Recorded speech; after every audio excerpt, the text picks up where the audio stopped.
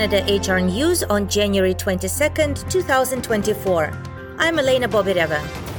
In today's episode, we talk about the use of social media for job prospects by immigrants before they arrive in Canada, tracking office attendance by employers, men taking care of their mental health, increase in compensation of oil and gas sector executives, and other topics. To get the latest HR updates, follow us on X at CAD HR News and LinkedIn at Canada HR News Podcast.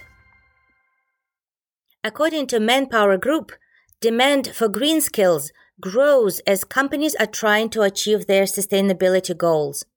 Based on surveys of 5,000 workers worldwide, Manpower's report reveals that 70% of employers are urgently recruiting or planning to recruit green talent and people with sustainability skills, with the highest demand in renewable energy, manufacturing, operations, and IT. Talent leaders cite finding qualified candidates, creating effective reskilling programs, and identifying transferable skills are top barriers to execute green transitions. While 70% of white-collar workers say they are ready to embrace the green initiative, only 57% of their blue-collar peers say the same. 75% of Gen Z candidates research a prospective employer's green reputation, and nearly half say it will impact their likelihood of choosing a particular employer. Given these results, creating a roadmap for workers to transition into high-demand green roles remains a pressing priority.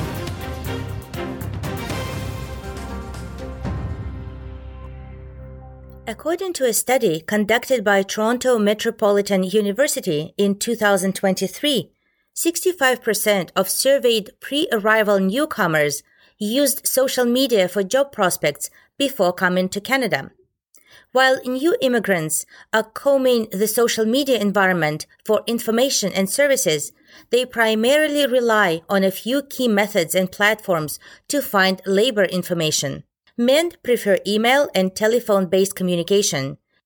For women, Facebook is more popular than making direct phone calls or emails. When seeking job interview advice or salary information, newcomers turn to LinkedIn more than any other platform. In the first 6 months of arrival, those who used social media before arrival had on average a 3-to-1 advantage in getting established in the labor market versus those who didn't use social media before arrival. A correlation between social media use and higher paying jobs also emerged from the university's survey. Nearly 80% of immigrants who secured high-paying jobs were found to have used social media before arrival, while nearly 75% of immigrants who gained precarious, low-paying employment did not use social media before their arrival. As such, those who used social media before arriving to Canada were more likely to find work that matched their credentials. Employers can analyze which platforms are a good match for their job vacancies and advertise on these platforms. 8 out of 10 companies will track employee office attendance this year. 95% of surveyed employers say employees will face consequences if they don't comply with office attendance requirements.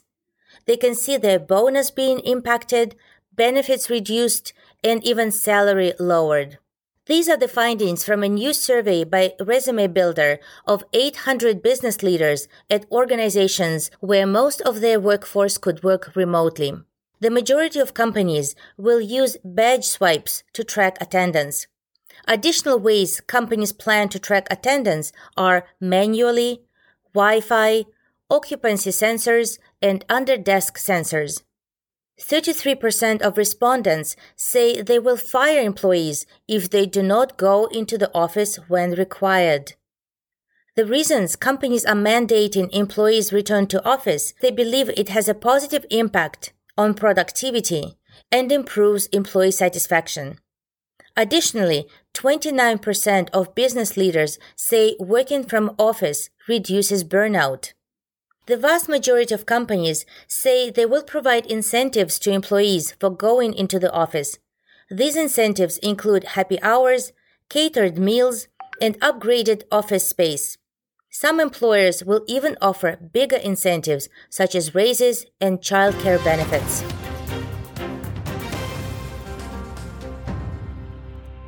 Wayfair announced it would lay off approximately 1,650 employees, representing 13% of its global workforce. The cuts of this online retailer include 19% of Wayfair's corporate team and focus on management and leadership roles. Wayfair says about 50 Canadians are part of this layoff.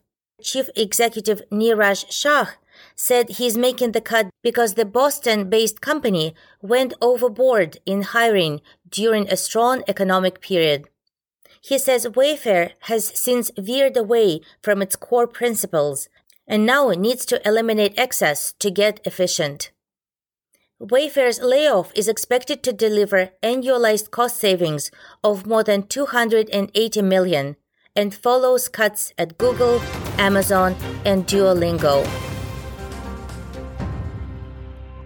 Oil and gas sector CEO compensation jumps double digits as the result of high profits. The report from Bedford Consulting says pay has soared along with industry's post-pandemic resurgence.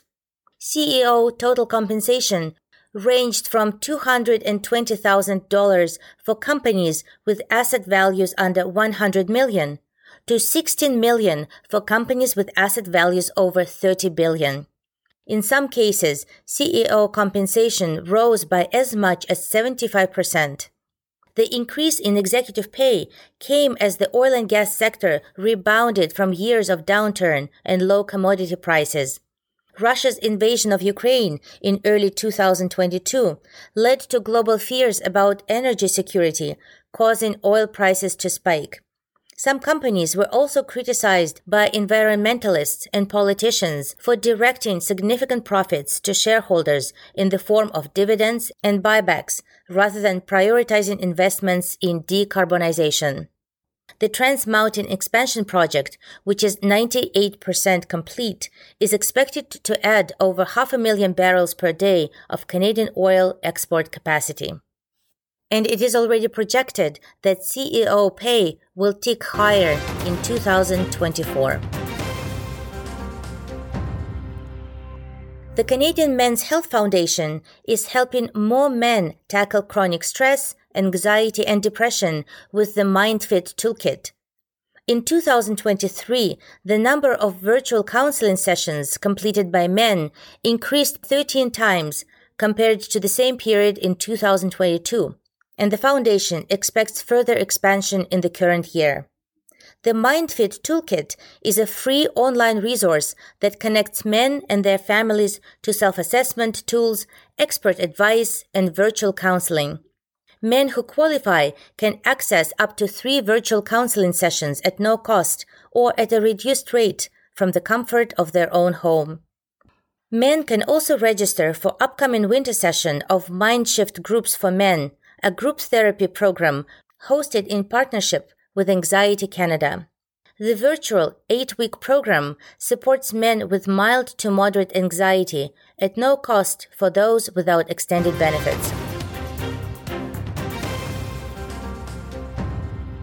New Brunswick will exempt newly graduated nursing students from first-time registration fees. The government has committed $2.7 million over 5 years toward this initiative, which is meant to enhance accessibility for applicants from within and outside the province. The savings for each recent graduate registering with the association is about $500. This initiative follows a collaboration between the government and association that reduces financial barriers for internationally educated nurses, including the cost of first-time registration. And this was Canada HR News. If you enjoyed this episode, follow us to stay up to date and leave us a rating in Apple Podcast. You can also find us on Spotify and on other podcast platforms. If you would like to share your point of view on current HR topics, contact us at cadhrpodcast@outlook.com.